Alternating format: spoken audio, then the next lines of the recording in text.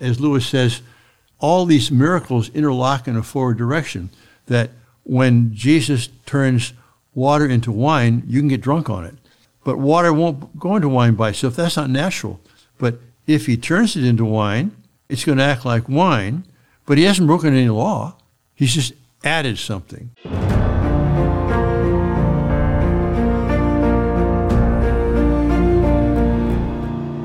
Welcome to the Catholic Theology Show, presented by Ave Maria University. This podcast is sponsored in part by Annunciation Circle, a community that supports the mission of Ave Maria University through their monthly donations of $10 or more. If you'd like to support this podcast and the mission of Ave Maria University, I encourage you to visit avemaria.edu/join for more information. I'm your host, Michael Dauphiné, and today we are joined by Father Joseph Fessio, the founder and editor of Ignatius Press and a visiting professor of theology at Ave Maria University. Welcome to the show, Father. Thank you, Michael. Good seeing you again after many years. So I did see you last year, but there was a gap. Yes. We're so happy to have you back. And of course, Father Fessio was the founding provost of Ave Maria University, which meant that there was no title around it. They kind of invent that title, you know. It was great to have you here, and we're glad to have you back. But at that time, the academic vice president, who reported to me, did all the work. It was Michael Dauphiné, as I recall. Well, those were great days in helping to found and build up the academic vision. They're coming vision. back. All those who want to donate, please do, because I was here during what I call the golden age of Ave Maria. Really, the students were phenomenal, tremendous faculty, which you are a big part in hiring those faculty. But we went through some lean years, I would say. And I think now with President Middendorf, there's a resurgence of what we really were at the beginning, and I'm really happy to be back and see that. Well, that's anyway, it's encouraging to hear you say that, especially for those of us that have been kind of laboring day in and day out. And yes. I really do feel like, yes, it is. Today's a good day. Yeah. And it's great to see Ave Maria continuing to flourish after so many years.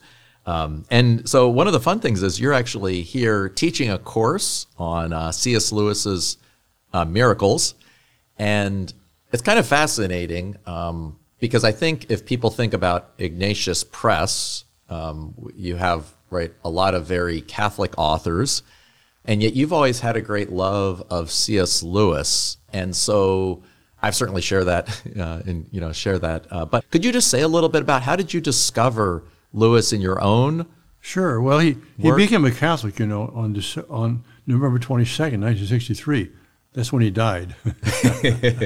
Yes. I'm not sure when I began reading C.S. I did not read Chronicles of Narnia as a child, but when I was a contract chaplain for the U.S. Army, while I was doing my doctoral studies in Germany, and that meant there was a contract which said, item, priest, quantity, 1, cost per unit, $500, I was on a contract on the weekends to come and celebrate Mass for the GIs, soldiers, at Amberg, the 3rd of the 2nd ACR unit there.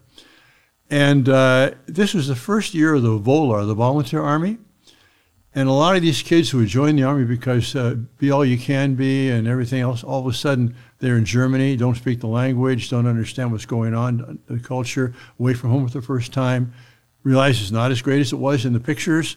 There was a lot of decadence among especially the younger men there.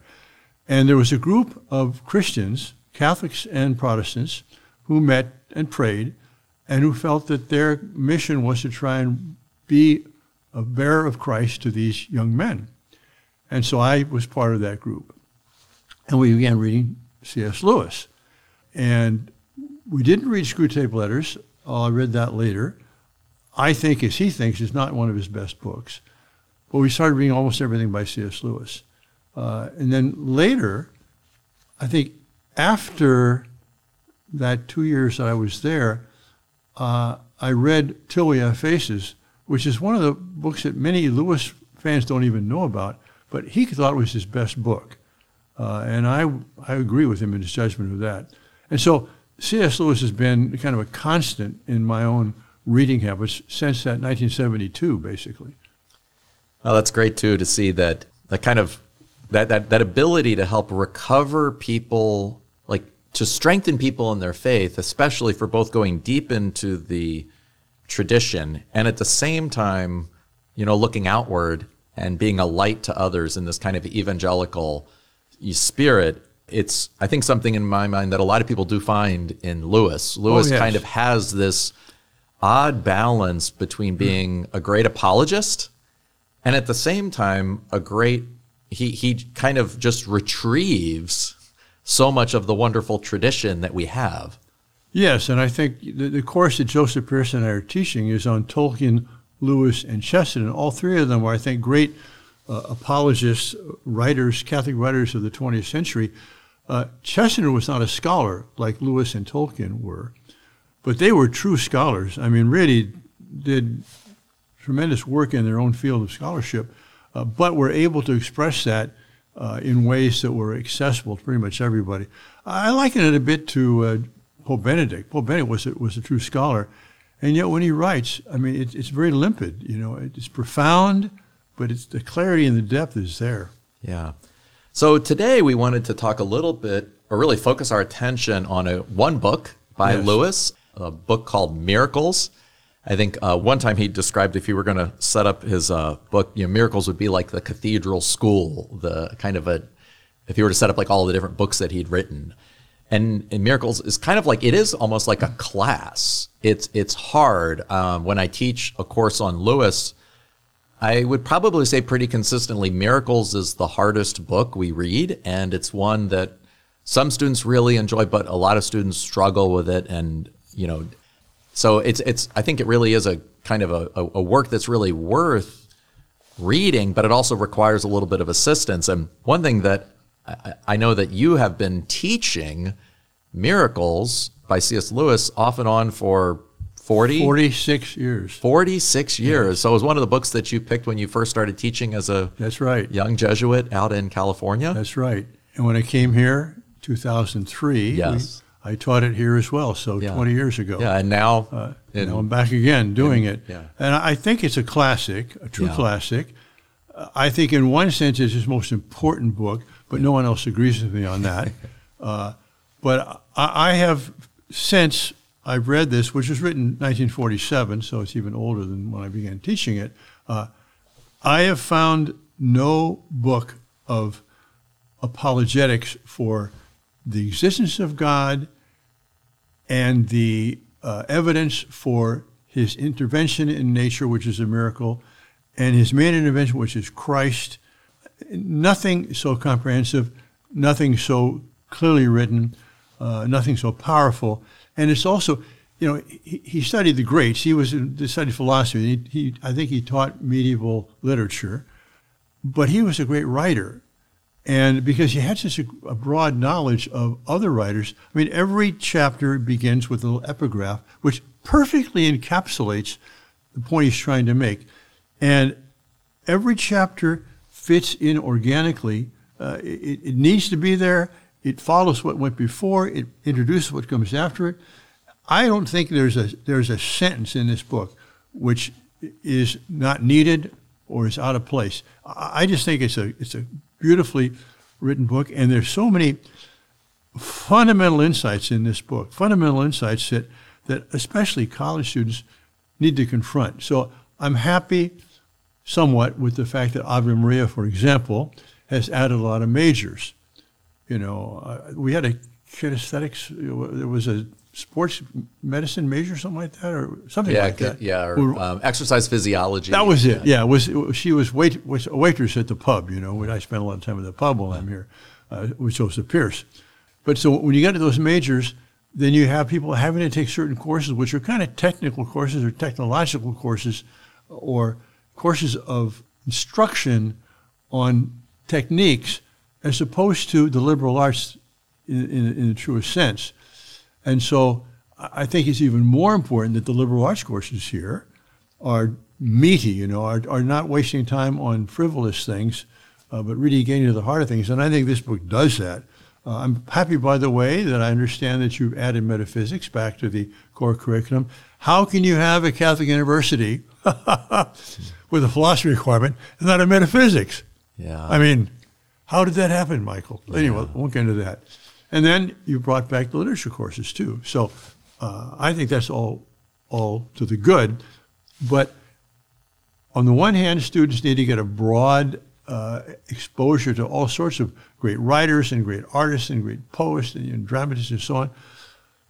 But 4 years isn't a lot of time. You got to take some books and go deep. The Bible, of course, is one that you've got on the desk there.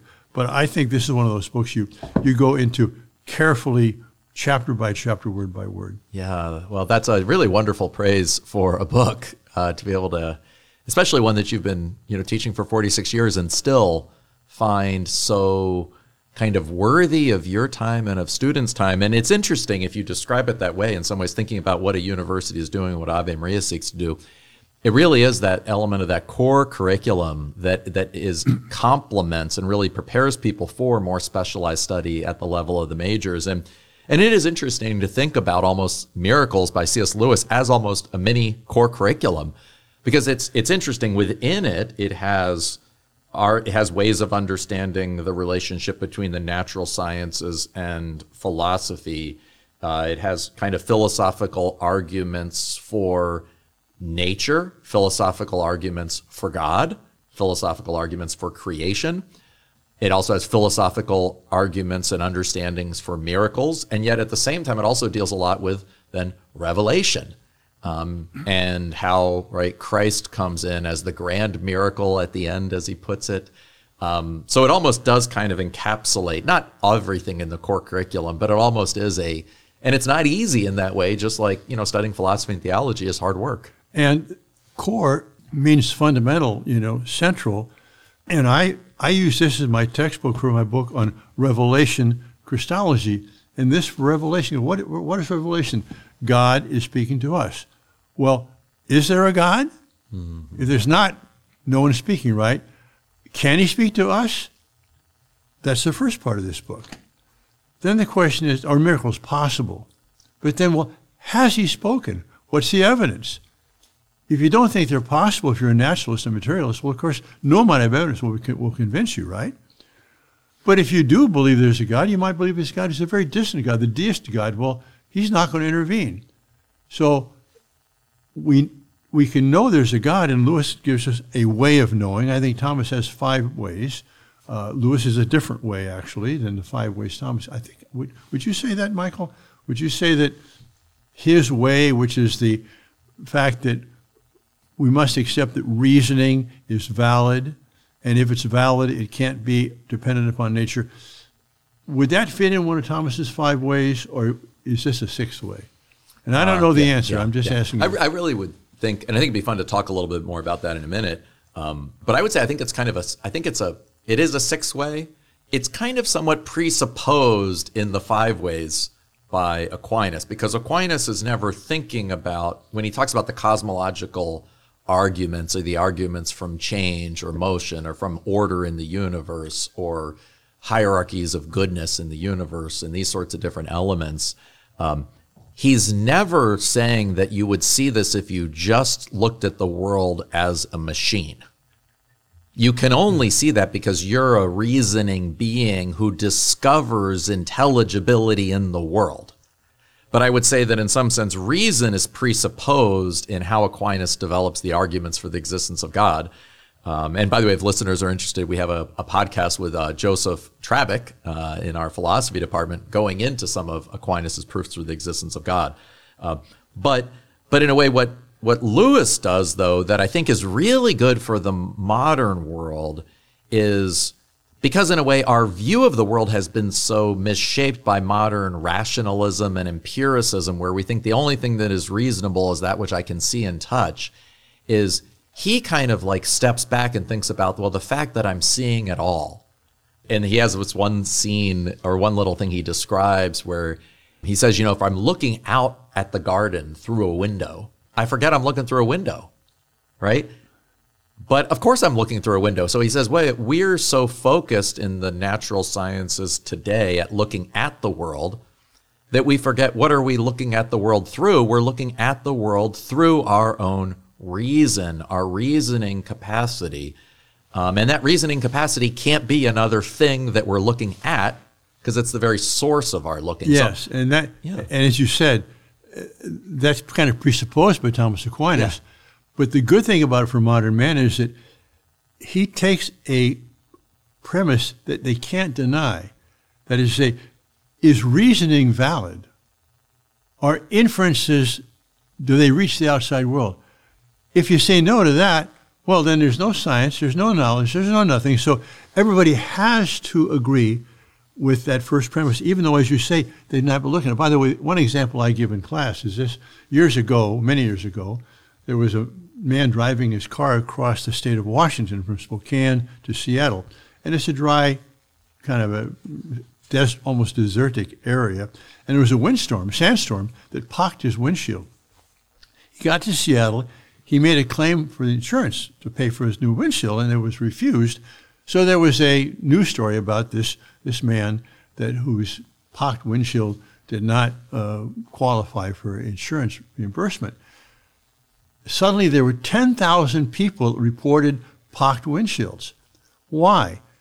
Everybody's windshield is pocked a little bit, but you're not looking at the pock marks, you're looking through it. Mm-hmm. But when you suddenly stop and look at your windshield, oh my gosh, look at that.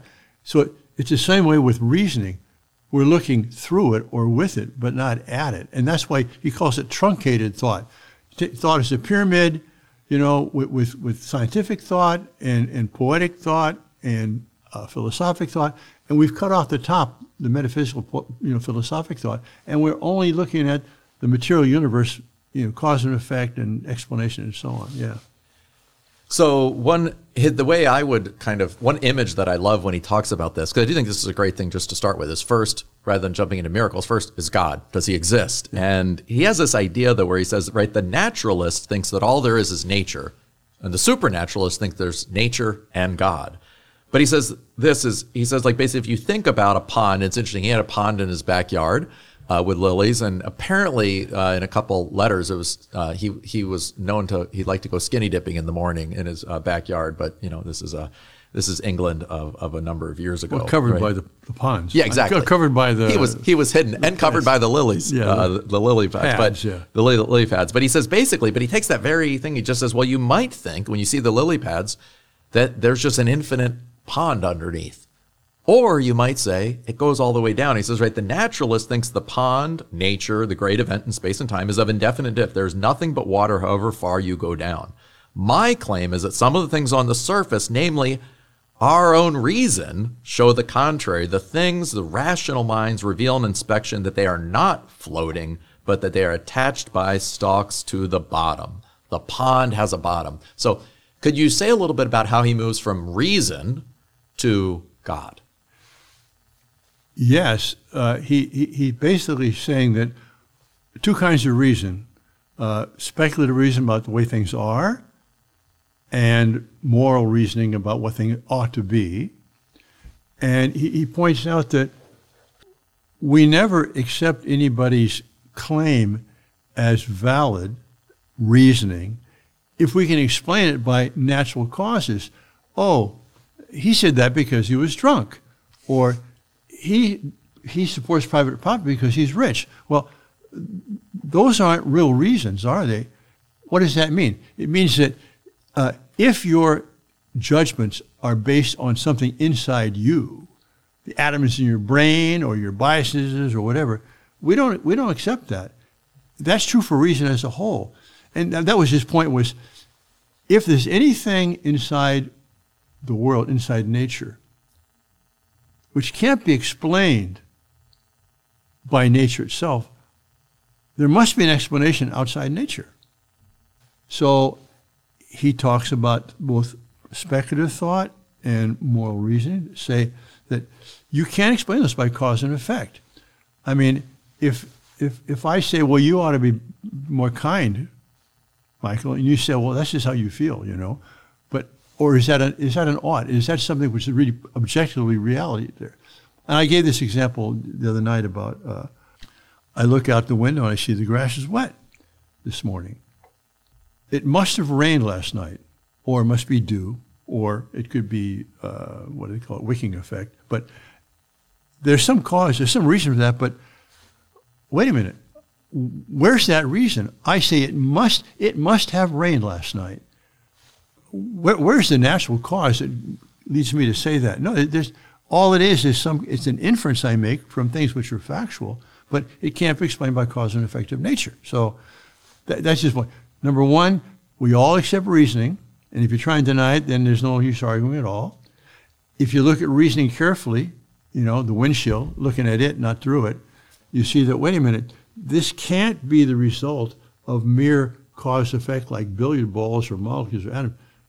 But that's all there is in nature, unless there's something outside nature. Anyway, that's his argument, which I think it's a brilliant argument, but because we are so used to thinking without thinking about thinking, it's hard to grasp. I find that with the students. I got to repeat it many, many times. Yeah. So I think this really is a powerful insight by Lewis, where our own reasoning is already somewhat, in a technical sense, supernatural. It's above the natural cause and effect relations of physical causality. And if it is then above that, then the question is, where does it come from? Exactly. Right? And since in us, it's incomplete, it's partial, it has a beginning and an end, where it must come from something, it can't come from dirt, it has to come from something that is higher, and that would be, right, an eternal divine reason. That's right. And why I think this is so important for young people to realize, and everybody, but to start realizing when you're young, is that you begin to see that either I must say that thought doesn't reach truth, or if I'm going to say reasoning is valid, I must accept God for my reasoning. That is to say, God is present in my thoughts, every thought that I have. And then, of course, once you realize that there must be a God in order for my thoughts to be valid, well, that is the same God on whom all the universe depends, which then means that every quark, every atom, every molecule in this whole universe must be in the mind of God, being thought by him and being loved by him every moment, or would cease to exist. I mean, that is a mind-blowing thought, but it's the truth. Yeah. It's the truth. And therefore, as we walk, if I ever am thinking, well, does God exist that way? Maybe the table is here, isn't it? I mean, how could that be and remain in being unless God was thinking about every molecule right now? I mean, it's a beautiful thought. Right. Yeah. And the infinite capacity, in a way, of our minds to come to know and love and wonder at the universe. Yes. That's something that, and I think there's a way that, first, and I think Newman kind of has an argument from conscience for the existence of God, and then I think Lewis kind of opens us up both with an argument from conscience, but also just an argument from reason itself, right, in all of its dimensions. And I think there's something that in a modern world that's very skeptical about everything else, it's like, it's really hard to deny that. And, almost everybody wants to be right. Just notice if somebody says you're wrong, like you don't like it. You want to say, no, I want to say that my beliefs about the world are true and good and right. And that presupposes a standard. And as Lewis says it just so simply in Mere Christianity, but he says, right, if there's only because there's a straight line can I recognize that a line is crooked. So, yes, say on more that, about on that. that very Yeah. argument, I mean, here's the little epigraph he uses for chapter 5 called A Further Difficulty in Naturalism. He says, even as rigorous a determinist as Karl Marx, who at times described the social behavior of the bourgeoisie in terms which suggested a problem in social physics, that is to say that all problems are caused by this economic dialectic, right? Freedom is not involved. It's the way economics works, okay?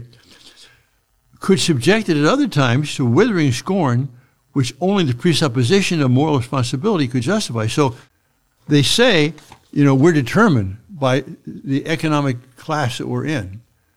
Well, if we're determined, then there's no right or wrong. We do what we do because we have to do it because we're part of this whole nexus, of cause and effect. Well, then they try to say, yeah, but we have to get rid of the bourgeoisie. Well, wait a minute.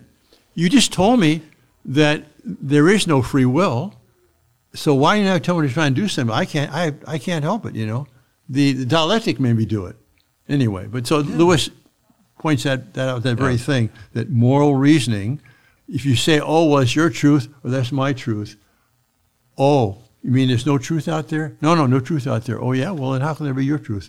Why are you telling me to not be a racist or not be a white supremacist or whatever you want to tell me, or to affirm gender or anything? Yeah. No, it really is. We can't stop, in a way, being truth seekers or moralists. And the goal is just to recognize that there's a source of that. Yeah. So we're going to take a little break. And when we come back, I want to look really at this question of miracles. First, what are they? Because Lewis has just, I think, a brilliant way of redescribing and reimagining what miracles are.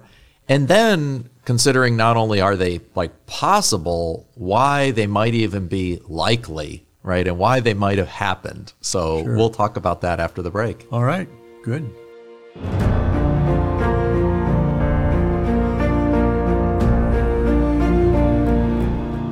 You're listening to the Catholic Theology Show, presented by Ave Maria University and sponsored in part by Annunciation Circle.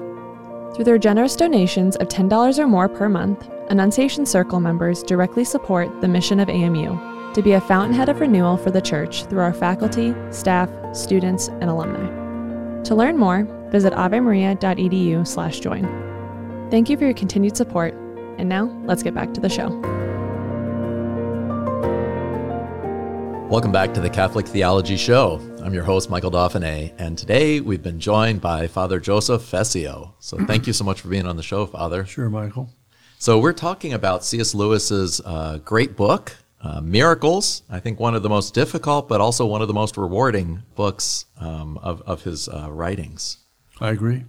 And so we talked a little bit about how he begins kind of with really taking seriously the objection and just the predominance of this naturalism, materialism. It says there is no God, and kind of undermining that. I think at one point he even says, right, well, naturalism is a theory about the world, right? Which means that I have a mind that is not determined by nature. Yes. Which, so that alone opens me up. It's full of jewels and gems like that. Yes. That's right. So now let's just say a little bit about how does he get to the question of miracles and their possibility, right? Behind here, he has in mind, in part, right, David Hume's critique of miracles. Right. Miracles are violations of the laws of nature. Laws of nature do not get violated, right? If somebody tells you there's a miracle, they might be wrong, but the laws of nature are never wrong, so therefore miracles ought never be believed. So how does Lewis kind of respond to that? All right, well, first, as you mentioned in the last session here, he starts with the question, do miracles occur? But to answer that question, you first have to answer a preliminary question, are they possible? And that's the first part of the book, that he shows that if we can think rationally, if our thoughts are valid, then there must be something outside nature, which we can call God.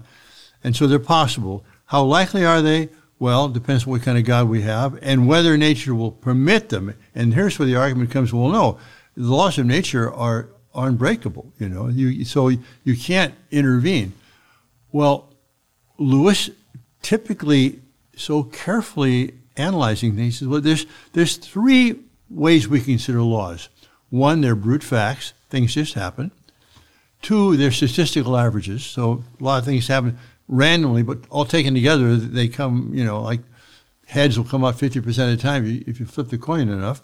Or they are necessary relationships, And he says, well, if laws are just about brute facts, well, then anything could happen. So not only are miracles possible, you don't know what a miracle is or a regular thing is because things just happen. If they're statistical averages, well, the question is, are the dice loaded or not? Or does everything come out in such a way you can't alter the result. But most people think that laws are necessary relationships. Like if your momentum of an object will be transferred to another object once you hit it. And so he says, but laws don't create anything. Laws are like, if A, then B. If you apply force to this cup, I can raise it off the table, But if that may not be a good example. Let's say if I set the billiard ball rolling across the table, it will go in a straight line until it's moved another way, and it's going to hit here. But what if somebody knocks that ball? So you predict the ball's going to go from here to there. Somebody walks in and says, boom, and they bump that ball. Well, it's not going to go there. It's going to go here now. Why? Something has been added to that from outside. So God doesn't break the laws. He adds something to what's taking place under the laws, and therefore the result is different. As Lewis says, all these miracles interlock in a forward direction, that when Jesus turns water into wine, you can get drunk on it, but water won't go into wine by itself. That's not natural. But if he turns it into wine, it's going to act like wine, but he hasn't broken any law. He's just added something. So that sort of is. I do love that image of, right, miracles are not violations of the laws of nature. They are additions to the events of nature. Exactly. And he also has that fascinating idea where he simply says, right, at one time where he says, well, the laws of nature explain what happens when you have one set of events moving to another set of events.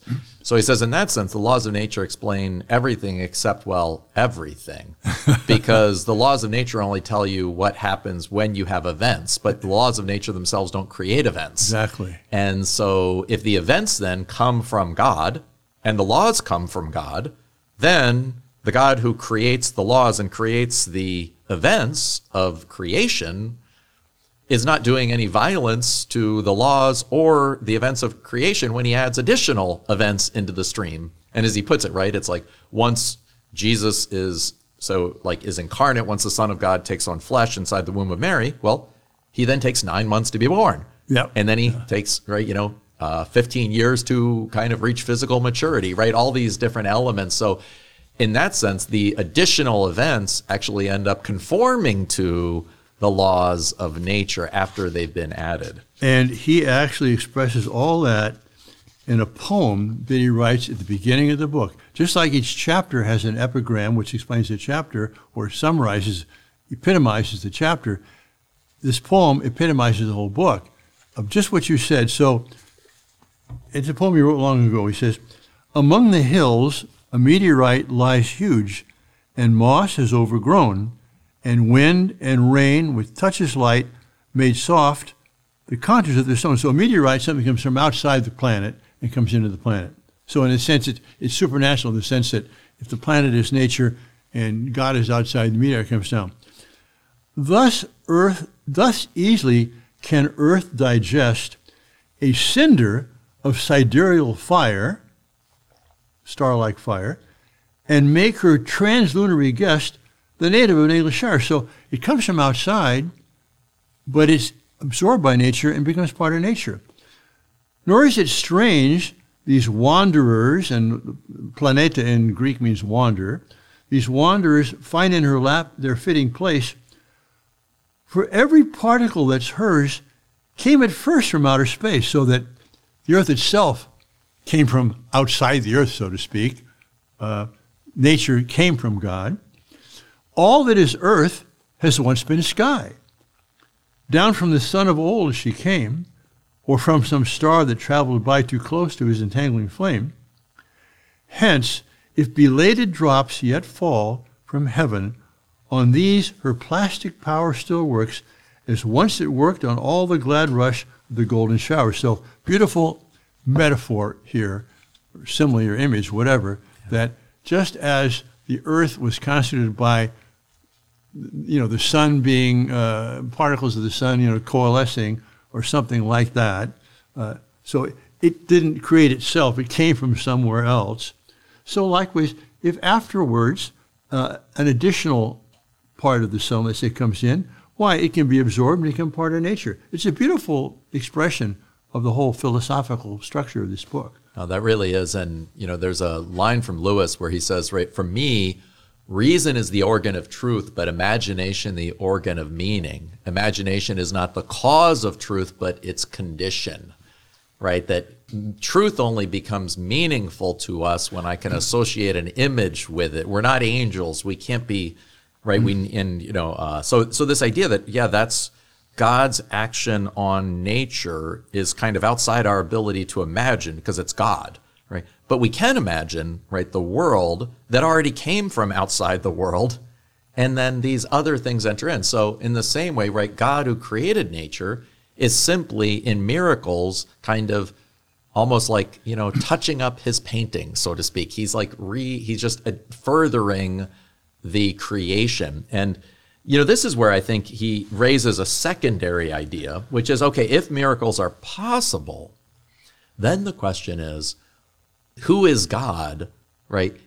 What kind of God do we have so that we might begin to think God, right, that miracles are likely? So could you say a little bit about that or some other themes? Yes, because he has a chapter on that too, that, God is the perfect workman, right? So why would he adjust or come in and fix or try and, change what he did? Wasn't it good enough to start with? Well, Lewis will say that, God's a beautiful workman, but he gave us something which he couldn't control, namely free will. And so, yes, the world was created as paradise, as perfection. But Satan and we have disordered it. And so now, it's not his work which is bad, but if he created it out of love so that we might be with him forever, and we turn away from him, then would he not, because he's love, want to try and do something to bring us back? And of course, that's the great patristic theme of egress and return, exitus, reditus, and exitus, or exodus and reditus, that God creates the world, and, we sin, and it's meant to come back to him, but we turned away from him, and then God comes into the world. Why would he do that? Because why would he make the world in the first place except for us? He didn't need it. And by the way, I want to give you a little image which I came up. Lewis can throw off images and comparisons like Chesterton can, page after page. I can do one or two in a lifetime. But I had this one, which is, imagine that we are facing the sun and we are solar panel operated objects, okay? And we're facing the sun, no battery, but just a solar panel which gives us energy to do what we're doing. And God says to us the closed door. He says, well, don't look behind you. Well, gosh, why not? If we turn around, all of a sudden we stop. We can't turn back because we no longer have our solar panels turned towards the sun. So he told us not to turn around. Why? Not to give us an arbitrary order, but because he knew that he wanted to give us the freedom to say turn towards him. But he told us don't turn around because if we do, we'll lose our source of energy. So that's kind of this way about a miracle. God creates us to radiate his energy and use that energy co-creating with him or sub-creating with him, maybe as Tolkien would say. But that if we abuse that, then only he can bring us back. So that's kind of the kind of God that would interfere in the work he did, even if it was a perfect work to start with. Yeah, so the miracles then are not arbitrary interventions. They're not random. They all kind of have one singular purpose of really redeeming and restoring man into right relationship with God. And it's also, you can think about, because there obviously was an attempt in the last several hundred years in modernity and in the Enlightenment to kind of try to de-miracleize, demythologize the Christian story. Everybody from Thomas Jefferson to Rudolf Bultmann has attempted this, and yet if you think about it, it's also, wait a second, like the Christian story, as Lewis puts it, is simply a story of a miracle. And I love this line from Matthew at the end, but he simply says, when the women come to find Jesus, the angels say, "Do not be afraid, for I know that you seek Jesus who was crucified. He is not here, for he has risen as he said." Right? The entire faith is basically in the resurrected Jesus. That's the great miracle. I mean, Yeah. incarnation, resurrection, that's everything else is totally secondary to that. And if you can believe that, how can you not believe things which are related to that, which are far inferior to that, you know? Yeah, even I think it was Pascal who said something, if you can believe in the incarnation and the resurrection, why do you have a problem with the Eucharist? Exactly. Right? Yeah. Just kind of simple. And so I think there's two things. One is, like, if we believe in Christianity, we believe in the resurrection of Jesus Christ. That is really what it is, and that his resurrection and his death and resurrection somehow put us right with God, the notion of the redemption.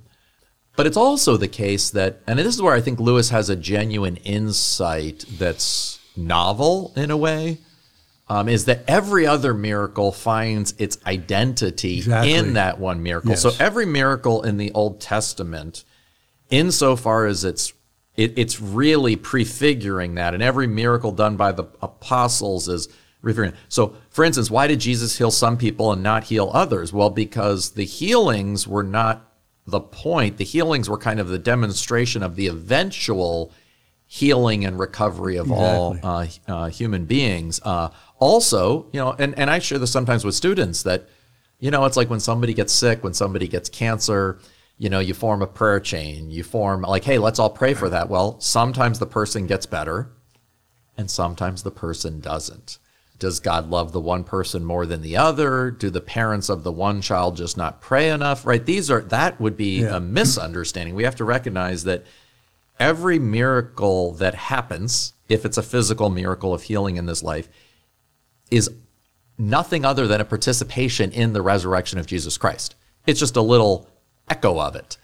And every miracle in a way that doesn't happen is just as much a participation in the miracle of the resurrection, because the physical healing is only secondary, and that person who may die from cancer, right, is also, you know, may also share in that resurrection. So all miracles in a way have their kind of fundamental identity when we look back to Jesus Christ. Right, but of course you bring up the question of a good God who's all wise and all powerful allowing innocents to suffer, you know. But the point is, Lewis will compare God to an author, you know, of a story whose characters have free will, but that he also can control a lot of the conditions of the story and can intervene at some points, but we don't know the author's total intention. We're not God. You know, as God said to Catherine of Siena, I'm God, you're not, you know. Yes. Yes. So we don't understand these, but on this idea of prayer too, I mean, I want to recommend very strongly Appendix B, the last part of this book, because you have a question. Well, when I pray, how can I pray for someone who's deceased, for the salvation of his soul? When he died, his life is judged on what he did in his life. So what good does it do to pray for the salvation of someone who's died? Well, Lewis explains in the Appendix B that for God, all times are present. So when I'm praying to God for great-great-grandfather, you know, great-great-grandfather is still alive in the eyes of God. And so my prayer now can actually have an effect on my great-great-grandfather. It's a mystery. It's a beautiful mystery, you know. But at the same time, God will answer the prayer, but sometimes the answer is no. Yeah. And Luke has a great example of this elsewhere too, but the parable, you know, what man will give his son a scorpion instead of an egg, okay? But the thing is, when we ask God for a scorpion, he'll give us an egg, you know? It's just the opposite type thing. Wow. You know? That's a great image. Yeah.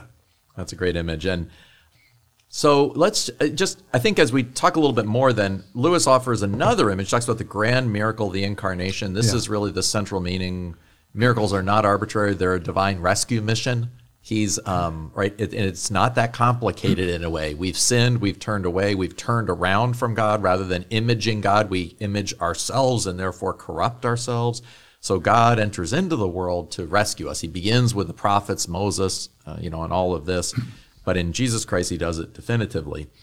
So he also raises, though, this image that I actually remember you giving a homily on this, probably back like maybe in 2004. But I remember it very clearly. I don't remember if it was if it was an Easter vigil or not. But I remember you speaking of miracles of the old creation and miracles of the new creation. And I think this is one of those things that once you begin to see it, you can't kind of unsee. And all the miracles that before looked somewhat odd or arbitrary, now they begin to disclose meaning. So could you talk a little bit about that? Yes. He has a chapter called Miracles of the Old Creation, and he has as the epigram to that chapter from St. John, the Son can do nothing of himself but what he sees the Father do. Well, changing water into wine, I happen to have a vineyard. I happen to grow grapes, and I make wine, And so I see every year water, and I irrigate after it rains, being transformed through those grapes into wine. So it's happening all the time. It's a miracle of a kind, but so when Jesus turns water into wine, he's doing the same thing his Father's doing all the time. He's just doing it quickly, Or multiplication of loaves. I also have a wheat field because I grow wheat for my host and I grow wine for the man. This is a little side note, but a lot of people don't like the new offertory prayers. They think the old ones were better, and they might have been better. But I just love this because my chapel at our retreat house faces the wheat field in front and my vineyard on the right. And so when I say, fruit of the earth, work in your hands, I'm holding up a host that I actually harvested from that wheat field. And then fruit of the vine, work in your hands, I'm using that wine from that vineyard over there. So I love the new offertory prayers. But the point is, God is multiplying wheat all the time. By the way, 30, 60, 100-fold, that's how much you get out of wheat, right? Well, I planted 10 pounds of wheat and I got 10 pounds back. I got 1-fold. I tried it again and got 5 pounds back. Tried it again, got 1 pound back. Remember Emmy, who was here, she married a guy who was a wheat farmer. He came and he said, Father, you need to use Roundup. So I did. I got 70 pounds out of 10. That's 7-fold. I'm thinking, what is this 30-fold? See, I went on the internet. The biggest, the best yield you can get anywhere is in Kansas, 22-fold. Why did Jesus get to 30, 60, 100? Were those Palestinian farmers, did they have some kind of secret we've lost? No. Jesus is telling us that with him, we have an abundance which can't be matched at all. But anyway, in this miracle of Jesus multiplying the loaves, he's doing what the Father doing right now, making 1 grain of wheat become 22 grains of wheat. Yes, right. That and Lewis will, in an essay called Miracles, will say that he actually kind of saw this in Athanasius on the incarnation of the Word when he actually describes, Athanasius makes one moment where he basically says, right, the Word does, that Jesus is the creator incarnate because the works he does are creative works. They're the works of the creator. So it's also interesting to see how Lewis takes these kind of almost like hidden gems of the fathers and yet makes them so alive. And even, right, calming the storm. Well, storms always calm. Right. But he does suddenly and locally what God is always doing, what he as God is always doing slowly and globally. So, and then say a word, please, about and we should probably begin making sure we get towards the end of our time, but what about the miracles of the new creation? Yeah, those are things which have not been done, like walking on water, or like raising from the dead. That was never done in the old creation. Nature doesn't do that. Water doesn't support you, and dead people don't rise. But those are miracles which are following from, as opposed to leading up to, the grand miracle. Right, yes. And so in that sense, right, they're kind of miracles that, in a way, kind of begin to show us how the new creation will work. Exactly. Right, how in heaven, we would have physical, just like I have my hands are under control of my mind most of the time, right? Yeah. What if matter were under the control of a mind? Yes. but what if I were under the control of God? Yeah. Like, you know what I mean? That I were completely free and willing, and at the same time in complete harmony with my divine Father, right? That in a certain sense is the fullness.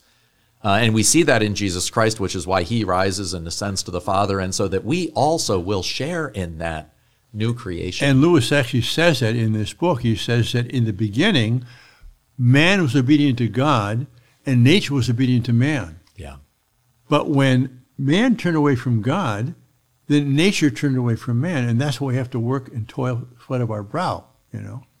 Right, yeah, and which is why, of course, Jesus isn't just born and rise and ascend to heaven, right? He has to die on the cross and somehow, right, take on all of this disfigurement, this ugliness, our own woundedness, everything from sickness and death, all not that he sinned, right, but that he took on all the effects of sin and kind of put all of those to death. He puts death to death so that we may truly live. He dies for us in the sense he takes us into himself and dies, and we die in him. Yeah. And he rises for us. And we do that, but we participate in Christ. I said Mass this morning. Not everybody was there, but I was saying Mass not just for me, but for all those who weren't saying Mass, all those who weren't at Mass. I'm doing that for them, just like Jesus said his Mass for me. Wow, that's what a beautiful thing is. And you know, you did say that Miracles is a hard book. You've been teaching it for many years. Hopefully, some of our listeners can simply kind of enjoy and benefit from some of the insights that Lewis has offered and that we've discussed. You know, if people were to pick up the book, do you think they should just start with chapter 1, read it slowly? Surely. But it's a perfect book for a reading group to get 4 or 5 people. It's not impenetrable. In fact, chapter 3 is the hardest of the whole book. Once you get by that, you know, it's clearly expressed. It's deeply, you know, pondered by him. But it's at the, I think, the level of anybody who's serious about trying to think about life and the faith. Well, that's so well put. So thank you very much, Father Fessio, for being on our show. Sure. And, you know, for people who are interested in learning more about Ignatius Press, is it Ignatius? Ignatius.com. Ignatius.com. Yeah. And Father Fessio has also been on our podcast before. We did an episode on G.K. Chesterton's Orthodoxy. Yeah. So, you know, please consider listening to that if you're interested. And as always, we are so grateful for your support. We're grateful for your listening to the show. Please continue to share us with your friends and family. So thanks again, Father, for being on the show. You're welcome. God bless you all. Thank you so much for joining us for this podcast. If you like this episode, please rate and review it on your favorite podcast app to help others find the show. And if you want to take the next step, please consider joining our Annunciation Circle so we can continue to bring you more free content. We'll see you next time on the Catholic Theology Show.